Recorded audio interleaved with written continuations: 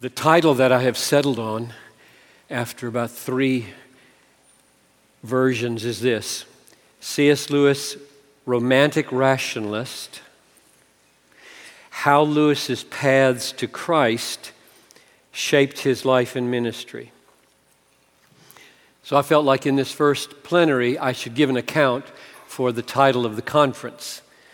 And so I'm going to tackle those 2 phrases plus 2 others that grow out of those 2. Some of you might wonder, why would you devote an entire national conference to a mere fallible, imperfect mortal like C.S. Lewis? Let me begin with an accolade from Peter Kreeft that gives you a flavor of why. Once upon a dreary era, when the world of specialization had nearly made obsolete all universal geniuses, romantic poets, Platonic idealists, rhetorical craftsmen, and even Orthodox Christians, there appeared a man, almost as if from another world, on one of the worlds of his own fiction. Was he a man? Something more like an elf or an angel? Who was all this and more as an amateur, as well as probably the world's foremost authority in the professional province of medieval and Renaissance English literature. Before his death in 1963, he found time to produce some first-quality works of literary history, literary criticism, theology, philosophy, autobiography, biblical studies, historical philology, fantasy, science fiction, letters, poems, sermons, formal and informal essays, a historical novel, a spiritual diary, religious allegory, short stories, and children's novels. Clive Staples Lewis was not a man. It was a world. End of quote. Now, those are the kinds of accolades you can find frequently. So in all likelihood, there was something remarkable about this man. And indeed, we believe there was. This is the 50th anniversary of his death. He died on the same day that John F. Kennedy was assassinated. That's how you can remember it. And it has seemed to many of us that a conference like this would be a small expression of what we feel very deeply in terms of admiration and thankfulness. Nobody was assigned to do a biography in this conference, and so it seemed good to me that I would do a 4-minute biography, because it would be good for you to have some hard facts under your feet. Lewis loved hard facts. The kind of things you want under your house when the rains come down and the floods come up. And so I'm going to give you some 3 or 4 minutes worth of hard facts so that you can orient him somewhere in the world. Born 1898 in Belfast, Ireland, his mother died when he was 9 years old, and his father never remarried. Between the death of his mother in August of 1908 and the fall of 1914, he attended 4 different boarding schools. Then for 2.5 years, he studied with William Kirkpatrick, whom he called the Great Knock, and there his emerging atheism was confirmed and his reasoning powers refined in an extraordinary way. Lewis said, if ever a man came near to being a purely logical entity, that man was Kirk. He described himself later as a 17-year-old rationalist, and before the year was up, he serendipitously stumbled upon George MacDonald's fantasy novel, Phantastes, and he said, that night, my imagination was, in a certain sense, baptized. Something had broken in to his atheism, a new quality, called it a bright shadow, The romantic impulse of his childhood had been reawakened, and now it seemed real and it seemed holy, though he wouldn't have used that word at that time. At 18, he took his place at Oxford University, but before he could begin his studies, he entered the army, and in February of 1918, World War I, he was wounded in France and returned to England to recover. He resumed his studies at Oxford in January of 1919, and over the next 6 years, took a first-class honors in classics, in humanities, and in English literature, a very rare feat of 3 firsts. He became a teaching fellow in October of 1925 at the age of 26. 6 years later, in 1931, he professed faith in Jesus Christ and settled it that Christianity is true.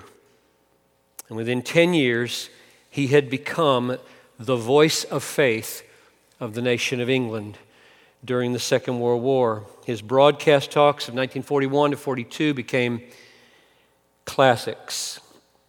He was now in the full flower of his creative and apologetic labors, in the prime of his work. And he was the world's leading authority on medieval English literature, and according to one of his adversaries, the best read man of his generation. But he was vastly more. Books of many kinds were rolling out: Pilgrim's Regress, Allegory of Love, Screwtape Letters, Perelandra. Then in 1950 began the Chronicles of Narnia, and all these titles were of different genres, showing the amazing versatility of Lewis as a writer and a thinker and an imaginative visionary.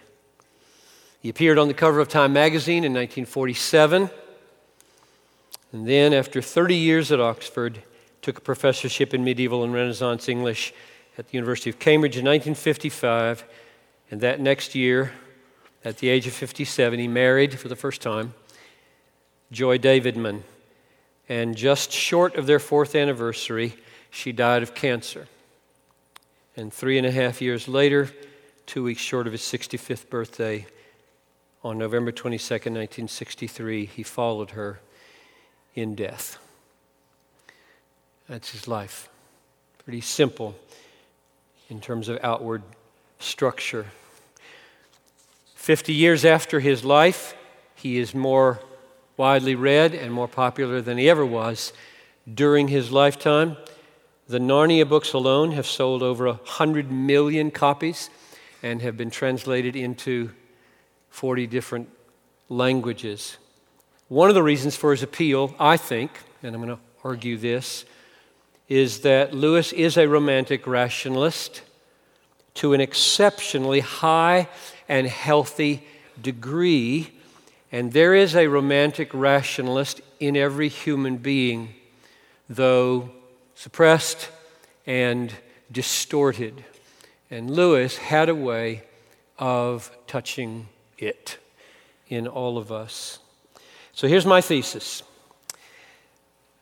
His romanticism and his rationalism were the paths along which he came to Christ, and the paths along which he lived his life subsequently. They shaped, these two paths of romanticism and rationalism, they shaped him as a teacher and a writer with extraordinary gifts for logic and likening. These gifts were at the core of his achievement, and he used them to the full in pointing people beyond the world, through the world, to the meaning of the world, Jesus Christ. So that's my thesis. If you want an outline that you can hang things on with 4 words, there'll be romantic, rationalist, likener, and evangelist. That's where we're going. So we'll start with romantic. August 1932, a year after his conversion, more or less, he sat down and wrote his first novel in 2 weeks. called The Pilgrim's Regress, 200-page allegory of his own pilgrimage to Christ. Here's the subtitle. It's very relevant for my title. An allegorical apology for Christianity, reason, and romanticism. So he's defending being a romantic, he's defending being a rationalist, and he's defending being a Christian in that book and how he came there. 10 years later, he wrote a preface for that first novel. And he apologized in the preface for being obscure and being antagonistic. And the preface is key to understanding, I think, what makes him tick. He said, "The cause for the obscurity was the unintentionally private meaning I then gave to the word romanticism, which is," he said, "the experience central to this book." So I'm going to read now what he means by romanticism. So I don't care what anybody else means. I want to talk about what he meant by identifying himself as a romantic or defending romanticism as a path of life. Here's what he wrote. "What I meant by romanticism, and what I would still be taken to mean on the title page of this book, was a particular recurrent experience which dominated my childhood and adolescence, in which I hastily called romantic, because inanimate nature and marvelous literature were among the things that evoked it."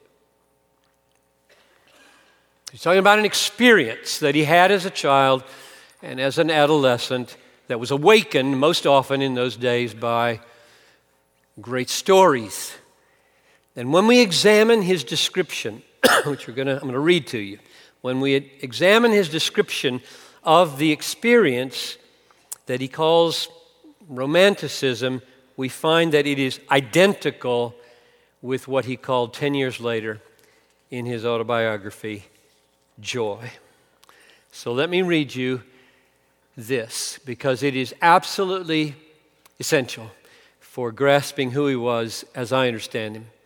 Here's what he wrote in that preface. "The experience of romanticism is one of intense longing. It is distinguished from other longings by two things. In the first place, though the sense of want is acute and even painful, yet the mere wanting is felt to somehow be a delight. The hunger is better than other fullness, the poverty better than other wealth. There is a peculiar mystery about the object of this desire. Inexperienced people, and inattention leaves some inexperienced all their lives, suppose when they feel it that they know what they are desiring. Some past event, some perilous ocean, some erotic suggestion, some beautiful meadow, some distant planet, some great achievement, some quest for great knowledge. But every one of these impressions is wrong.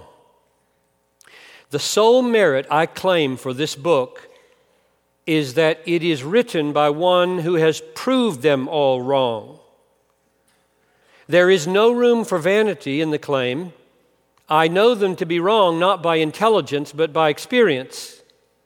For I have myself been deluded by every one of these false answers in turn, and have contemplated each of them earnestly enough to discover the cheat. If a man diligently followed his desire, pursuing false objects until their falsity appeared, and then resolutely abandoning them, he must come out at last into the clear knowledge that the human soul was made to enjoy some object that is never fully given, nay, cannot even be imagined as given in our present mode of subjective and spatio-temporal existence. Lewis called this experience of trying them all and finding the cheat in them all a lived ontological proof of God. That's what he called it. He said, the dialectic of desire, faithfully followed, would force you not to propound, but to live through a sort of ontological proof. And when he came later to write about this in Mere Christianity, he stated it in the most famous way that many of you love.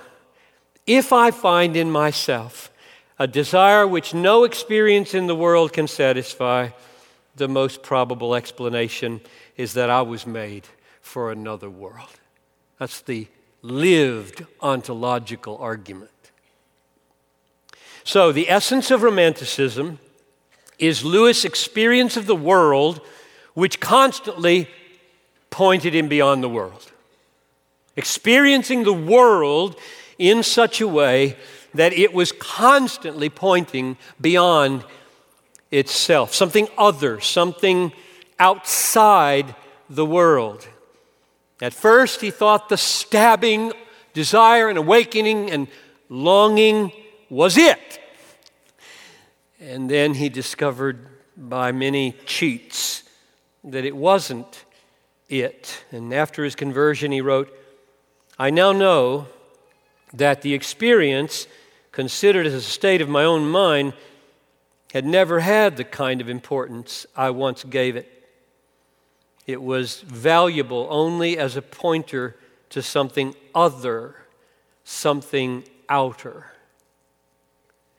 And that other, that outer, that beyond, that this world was constantly driving him toward was wonderful to him. And he couldn't name it.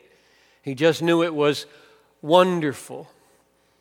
And he wondered, after becoming a Christian, if that wonder would be taken away, since it came so regularly through nature. And it did not happen. Here's what he wrote. I believe that the old stab, the old bittersweet, has come to me as often and as sharply since my conversion as at any time of my life.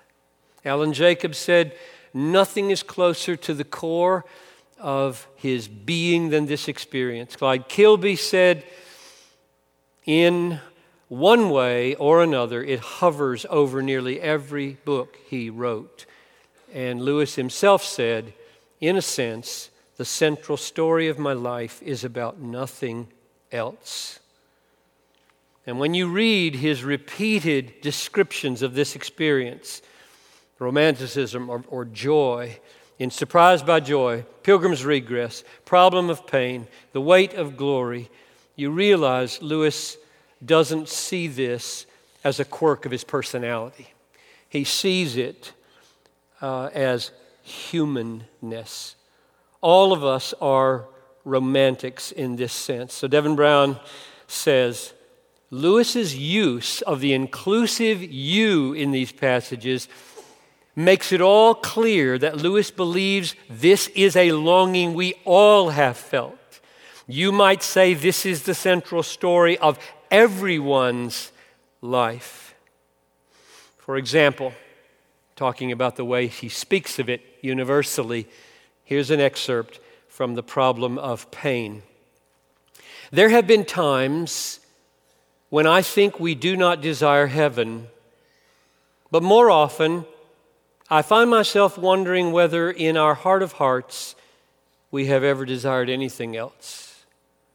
Tantalizing glimpses, promises never quite fulfilled, echoes that died away just as they caught your ear. But if there ever came an echo that did not die away, but swelled into the sound itself, you would know it. Beyond all possibility of doubt, you would say, here at last is the thing I was made for. So, Lewis saw in his own experience of romanticism or longing or joy, a universally human experience. We are all romantics. You probably never called yourself one of those at all. And now I'm telling you, you are. We're all romantics. All of us experience from time to time, some more, some less, some more intense, others less intense. You all experience a longing this world cannot satisfy because you were made for another world. So, the path of romanticism led him outside the world. This world, coming to terms with this world, attending to this world, catapulted him for the meaning of this world to another world. That's the function of romanticism in the life of C.S. Lewis. So we turn now to the second word, rationalist. He was a rationalist, and of course that word has been used in all kinds of ways philosophically, so I need to define that for Lewis. I mean something different than the historic use of it. All I mean is this: he had a profound devotion to being rational, to the principle that there is true rationality, that it is rooted in absolute reason. So he had a commitment to being rational. He believed there was such a thing as ultimate rationality, and that ultimate rationality gave meaning and warrant and validity to his use of reason. That's what I mean by calling him a rationalist. Now here's the subtitle again of The Pilgrim's Regress: An Allegorical Apology for Christianity, Reason, and Romanticism. So we've seen what he meant by romanticism. What does he mean by defending reason? How did he defend it? What does he mean by the use of it? And the simplest way to get at the heart of Lewis's rationality is to say he believed in the law of non-contradiction. And he believed that there is a law of non-contradiction that, if abandoned, would be the abolition of man. Not only would truth be imperiled if rationality were abandoned, but joy would be imperiled, and romanticism would be imperiled, and everything good and beautiful about the world would be imperiled. The law of non-contradiction is this: contradictory statements cannot both be true at the same time and in the same way. Lewis believed that.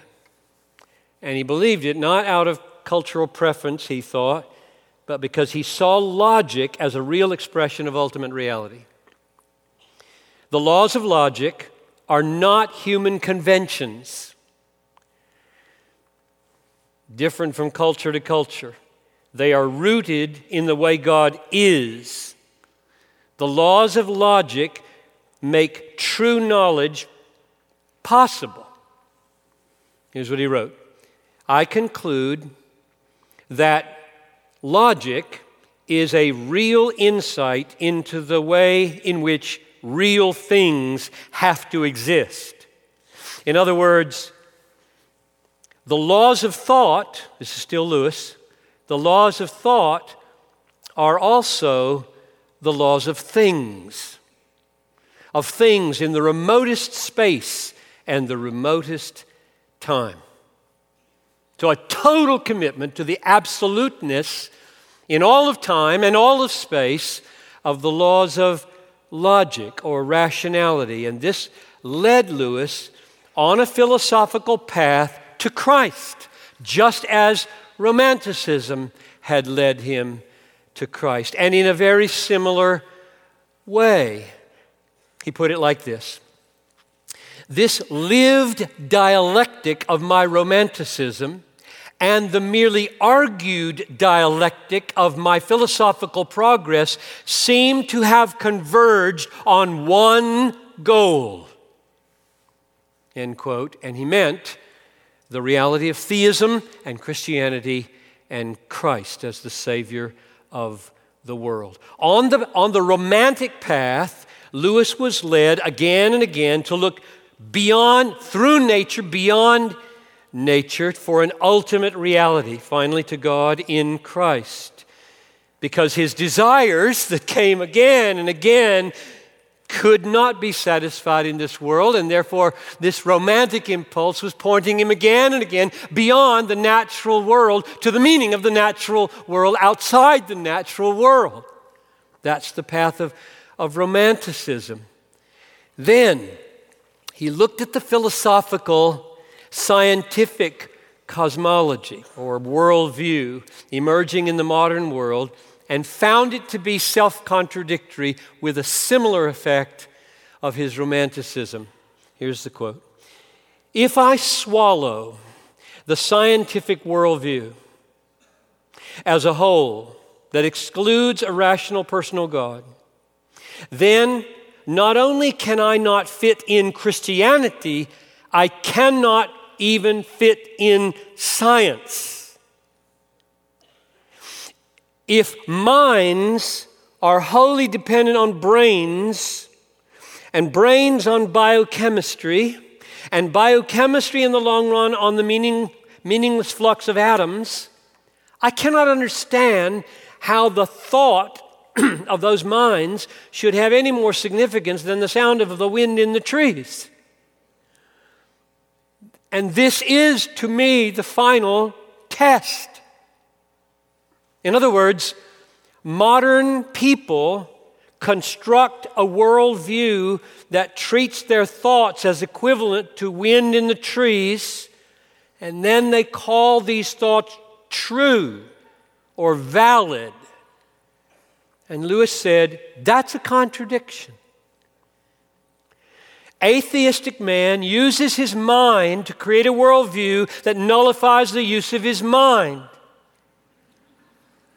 This is core to his progress to Christ. He saw this.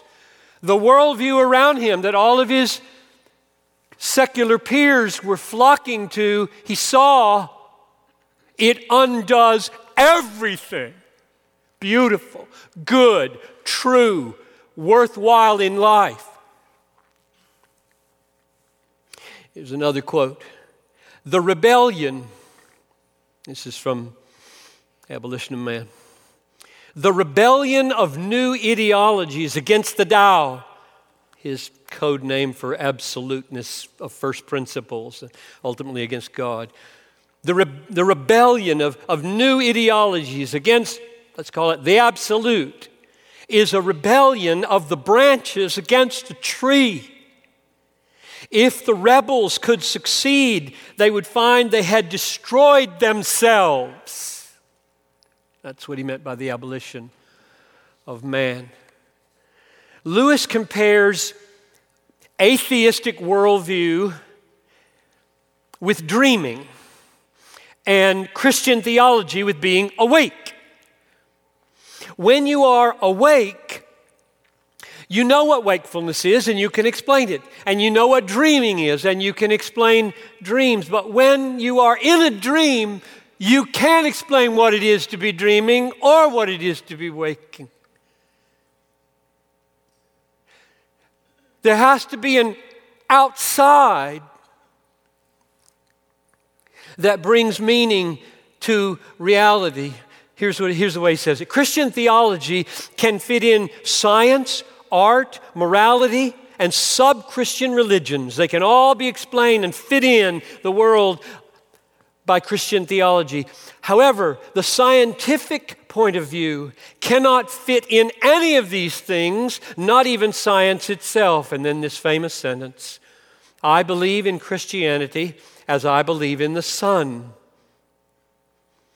as I believe that the sun has risen, not only because I see it, but because I see everything else by it. He's awake. Here's how he described the closure. I'm arguing that he wanted validity in his reasoning so that he wouldn't be abolished, and he had to look outside the closed continuum of the scientific cosmology, just like in Romanticism, he had to look outside for the satisfaction of desires that couldn't be satisfied inside. And these two paths, so similar, brought him to Jesus. Here's the way he said it.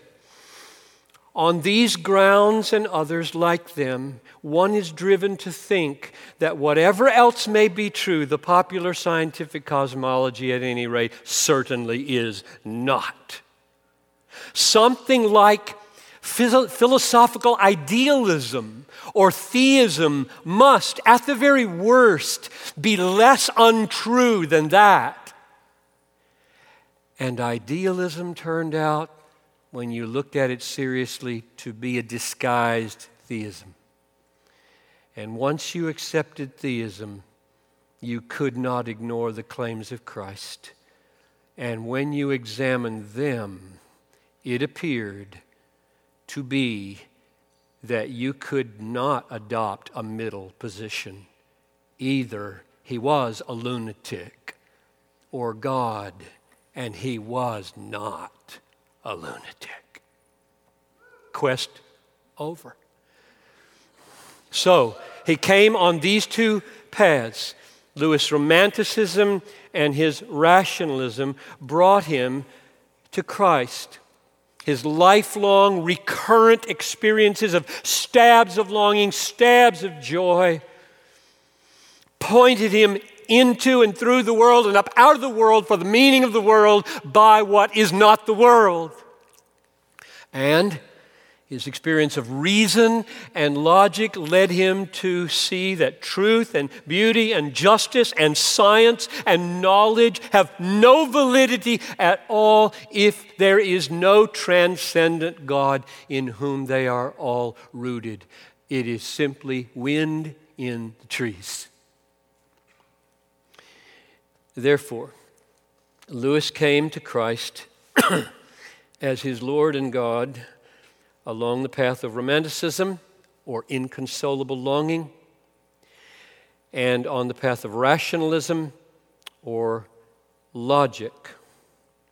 Both of these experiences demanded of him that he own the reality of something beyond the material world, something other, something more.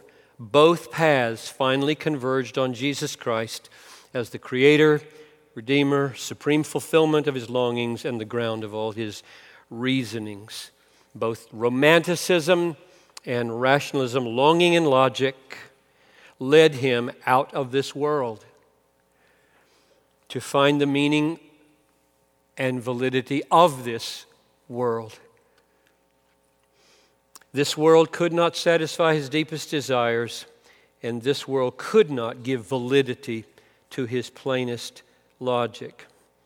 Desires found their lasting satisfaction, and truth claims found their legitimacy in God, not in this world. And this double experience of romanticism and rationalism leading to God gave Lewis, and now I'm shifting over to the term likener. So we've seen romantic and rationalist. Now I'm going to talk about likener. This double experience of romanticism and rationalism leading to God gave Lewis a key to the power of language to reveal the deeper meaning of the world. And the key is likening. And what I mean by that key is likening some aspect of reality to what it is not in order to reveal what it is. That's what he learned on these two paths. That there's power in language that learns from an experience that says the meaning here has got to be got from what is not it.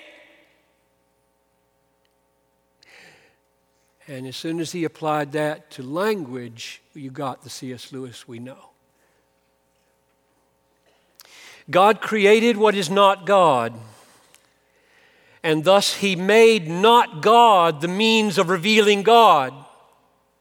There is no other way except in the incarnation, which blends the not God and the God.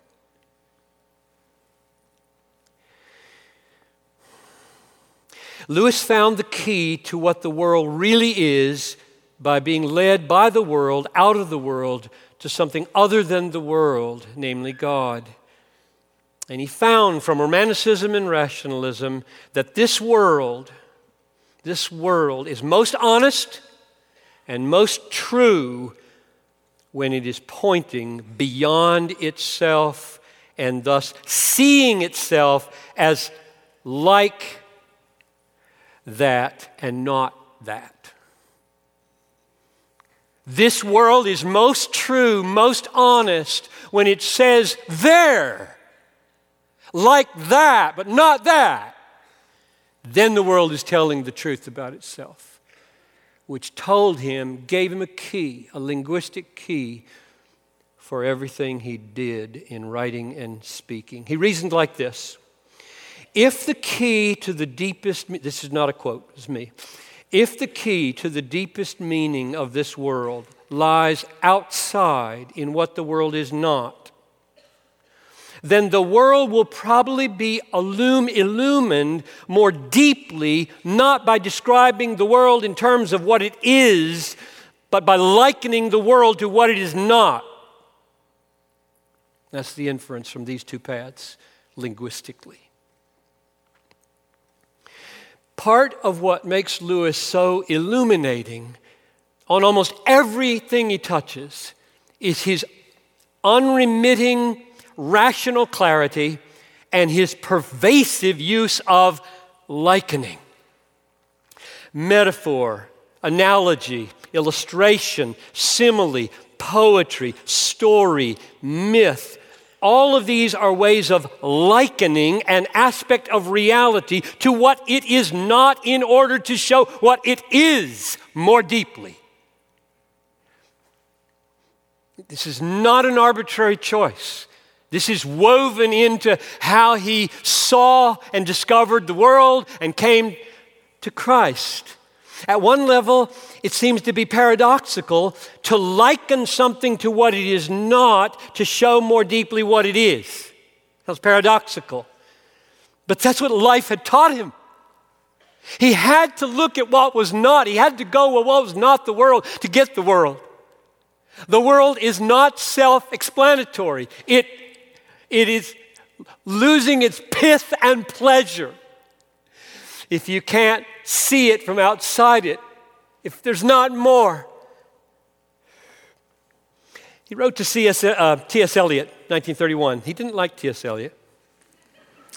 And he wrote to him about the personal heresy, that became the personal heresy, to explain how he thought about the imagination. And he said, the whole of it, this essay, when completed, which it is, you can buy it in the Personal Heresy, the whole of it, when completed, will reaffirm the romantic doctrine of imagination as a truth-bearing faculty, though not quite as the Romantics understood it. So Lewis had experienced all his life the power of verbal images, verbal likenings, to illumine reality. And when he becomes a Christian now, this deep-seated way of seeing the world is harnessed for the sake of illumining truth in everything he wrote, not just fiction, in everything he wrote. In 1954, he wrote a list of books. He was asked by the John Milton Society of America to provide a list of his books and what gave unity to them. I'm amazed at what letters he answered. It's unbelievable. Here's what he wrote. Gives them the list of his books, and then he says, "The imaginative man in me is older, more continuously operative, and in that sense, more basic than either the religious writer or the critic. It was he, the imaginative Lewis. It was he, the likening Lewis. It was he who made me first attempt with little success to be a poet. It was he who, after my conversion, led me to embody my religious belief in symbolical and mythopoeic forms ranging from screw tape to a kind of theological science fiction. It was he, of course, who brought me in the last few years to write the series of Narnian stories for children. This deep seeing of the world by means of likening was Lewis, was the way he thought, the way he wrote, the way he spoke. He tells us in many places why he embraced imaginative literature as such a large part of his calling. All of these forms of likening have the paradoxical effect of revealing aspects of the real, which is often overlooked. So in 1940, he wrote in a letter, mythologies are products of imagination in the sense that their content is imaginative. The more imaginative ones are nearer the mark in the sense that they communicate more reality to us. See, here's the paradox. You write about what is not in order to shed more reality on what is. Or Lewis calls Tolkien's Lord of the Rings a great romance. And then he comments in a letter, 1958, a great romance is like a flower whose smell reminds you of something you can't quite place. I've never met orcs or ents or elves, but the feel of it, the sense of a huge past, of lowering danger, of heroic tasks achieved by the most apparently unheroic people, of distance, vastness, strangeness, homeliness, all blended together, is so exactly what living feels like to me. In other words, had somebody written what Lewis is like, just prosaically describes Lewis, they wouldn't have gotten as far and as deep. In the preface to The Pilgrim's Regress, again, he comments, all good allegory exists not to hide, but to reveal. To make the inner world more palpable by giving it an imagined, concrete embodiment. The paradox again. Describe something in terms of what is not in order to know what it is. There's a poem called Impenitence in which he defends talking animals. And he says, they are, quote, masks for man, cartoons, parodies by nature, formed to reveal us. And what could be more paradoxical than to say, would you please put a mask on so I can know who you are? That's what talking animals are. In other words, heroic myth, penetrating allegory, great romance, talking animals are masks formed to reveal. So again, the paradox of likening. Depicting some aspect of reality as what it is not in order to reveal more deeply what it is. However, at this point, I've got to make sure you don't infer something I'm not implying. I don't want to give the impression Lewis was a great likener only in his poetry and only in his fiction. I'm stressing he was a great likener everywhere. Everything he touched. Every talk he gave, every heavily rational essay that he wrote. Myths, allegories, romances, fairy tales are extended metaphors. But thinking and writing metaphorically and imaginatively and analogically, illustratively, happens everywhere in Lewis's life and work.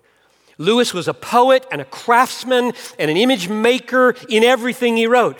Alistair McGrath, the almost newest biography, you got the newest, I think, in your bag, observed that what captivated the readers of Lewis, sermons and essays and apologetic works, not just his novels, was this, quote, his ability to write prose tinged with a poetic vision.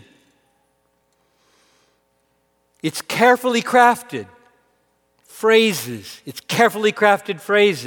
lingering in the memory because they have captivated the imagination. The qualities we associate with good poetry, such as an appreciation of the sound of words and rich, suggestive analogies and images and vivid description and lyrical sense, are found in Lewis's prose everywhere. And I think that's exactly right. And it makes him not only refreshing, but illuminating. It is delightful to listen to a good likener, but there's more going on than clever, pleasure-producing turns of phrase. Here's the way Walter Hooper put this trait of Lewis. A sampling of all Lewis's works will reveal the same man in his poetry as in his clear and sparkling prose. His wonderful imagination is the guiding thread. It is continuously at work. And this is why I think his admirers find it so pleasant to be instructed by him on subjects they have hitherto cared little for. Everything he touched has a kind of magic about it. And that's true. It is really pleasant to read or to listen to a master likener. Images, analogies, creative illustrations, metaphors, surprising turns of phrase. They're all pleasant. A word fitly spoken is like apples of gold in a setting of silver. Solomon even uses images to celebrate images. But my point is not that. My point is not how pleasurable it is, and that's a good pleasure, but how illuminating it is, how revealing it is about reality.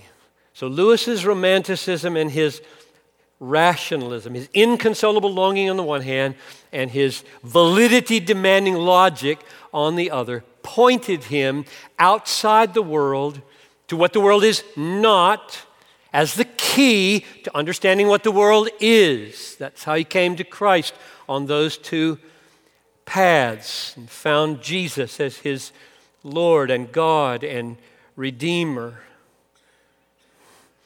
Taught him those paths, that discovery taught him the key to the power of language, which is likening, because it is implicit in the very nature of the way the universe exists as not God. And how, if universe is to be illumined for what it is, it must look to what it is not. And it can only be done by likening because it is not God. Lewis' unrelenting commitment to likening, to using images and analogies and metaphor and surprising juxtapositions, even in his most logical demonstrations of truth, was not owing to the fact that it gave greater pleasure mainly, but owing to the fact that it shed light on reality mainly. Lewis loved the truth. That's why we love Lewis. This is what distinguishes Lewis from so many artsy types today who lay claim to Lewis, and they don't even come close. Because Lewis was ruthless in his allegiance to objective, propositional reality. Lewis loved the truth. He loved objective reality. He believed that the truth of this world and the truth of God could be known. He believed that the use of reason was essential in knowing and defending the truth. But he also believed there were depths to this truth that likening will reveal deeper than rationalization or rationalism. Unless we see that this world is not ultimate reality, but only like it, we won't see and savor the world for the wonder that it is. Lewis is at his metaphorical best in explaining what I just said. If you don't know that there's more than the world, you won't know the world for the wonder that it is. Here's Lewis defending, explaining that. The Englishness of English is audible only to those who know some other language as well. There he is, with a likening. In the same way, and for the same reason, only supernaturalists really see nature. You must go a little away from her and then turn around and look back. And then at last, the true landscape will become visible. You must have tasted, however briefly, the pure water from beyond the world before you can distinctly be conscious of the hot, salty tang of nature's current. To treat her as God or as everything is to lose the whole pith and pleasure. Come out, look back, and then you will see this astonishing cataract of bears, babies, and bananas. This immoderate deluge of atoms, orchids, oranges, cancers, canaries, fleas, gases, tornadoes, and toads. How could you have ever thought this was ultimate reality? How could you ever have thought that it was merely a stage set for a moral drama of men and women? She is herself. Offer her neither worship nor contempt. Meet her, get to know her. The theologians tell us that she, like ourselves, is to be redeemed. The vanity to which she was subjected was her disease, not her essence.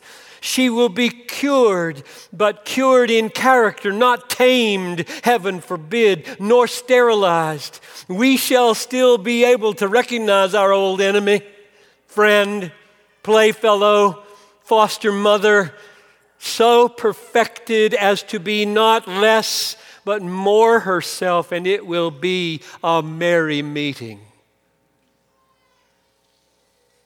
Only supernaturalists see nature for what it is.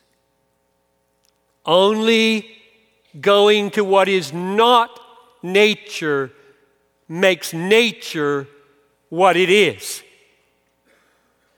And only language that works that way will go as deep as language can go. The only people who have a terrifying wonder, the pith and pleasure of the world, are those for whom the world is not everything. The world is a likening. The path of romanticism taught Lewis the world is a likening. The final satisfaction of our longing is not the world. The world is like that. It is not that. The path of rationality taught Lewis that the world is a likening. The final validation of our thinking is not in the world. And since this world is a likening, not the goal of our longing, not the ground of our logic, therefore it is revealed for what it is most foundly by likening.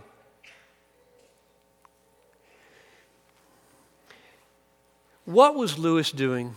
This is a concluding section. I'm turning to Evangelist. Romantic, rationalist, likener, evangelist for a few more minutes. Like 5 maybe. Because that's what my clock says I have. What was Lewis doing in all his works? In all his likening and his likening-soaked reasoning? What was he doing? He was pointing. He was unveiling. He was depicting the glory of God in the face of Jesus Christ. He was leading people to Jesus. He was leading them on the only 2 paths he'd ever lived on. It's what you're going to do. You can only lead people on the paths you walk on. And he was a romantic rationalist. He was a longer, and he was logical to the core. So those are the paths he led people on. One of the things that makes Lewis so admirable to me as a Bible-thumping, fundamentalist, evangelical, it's all true in the book kind of Christian, one of the things that makes me happy when I read Lewis and watch him, in spite of all our doctrinal differences, and they are significant and they are troubling, is that he is crystal clear and unashamed that people are lost. Many people will be in hell. Many people will be in hell. And he wanted to win as many as he could.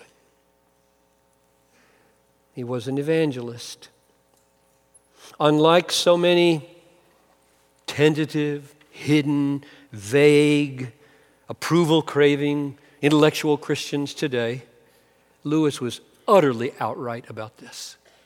Quote, "The salvation of a single soul is more important than the production or preservation of all the epics and tragedies in the world." Or again, "The glory of God, and as our only means to glorify Him, the salvation of human souls is the real business of life." This is a professor of medieval Renaissance literature at Oxford for 30 years and then Cambridge. What Lewis was doing in all of his likening and all of his reasoning was pointing people to Jesus. And when Norman Pittenger in 1958 criticized Lewis in the Christian Century for being simplistic in his theological efforts, Lewis responded wisely and preciously to me. Here's what he wrote. "When I began," and he meant became a Christian, "when I began, Christianity came before the great mass of my unbelieving fellow countrymen, either in the highly emotional form offered by revivalists or in the unintelligible language of highly cultured clergymen. Most men were reached by neither. My task was therefore simply that of a translator, one who turned Christian doctrine, or what I believed to be such, into the vernacular, into language that unscholarly people would attend to and could understand. Dr. Pittenger would be more helpful if he advised a cure as well as asserting many diseases. How does he himself do such work? What methods and with what success does he employ when trying to convert the great mass of storekeepers and lawyers and realtors and morticians and policemen and artisans who surround him in his own city?" Lewis came to Christ on the converging paths of romanticism and rationalism, longing and logic. And as a Christian, because of what he learned from these paths, he became a master thinker and a master likener. That's who he was and is in his writings today. And so this is how he did his evangelism. He wrote likenings, and they were ruthlessly clear and logically coherent. He bent every romantic effort and every rational effort to help people see what he had seen, the glory of God in the face of Christ crucified and risen and reigning. Christ had become the goal of his romantic ache, and Christ had become the ground of all his thinking. C.S. Lewis, romantic, rationalist, likener, evangelist, a work of God's grace and a gift to us, gift to me. And one of our reasons for being here is to say thank you.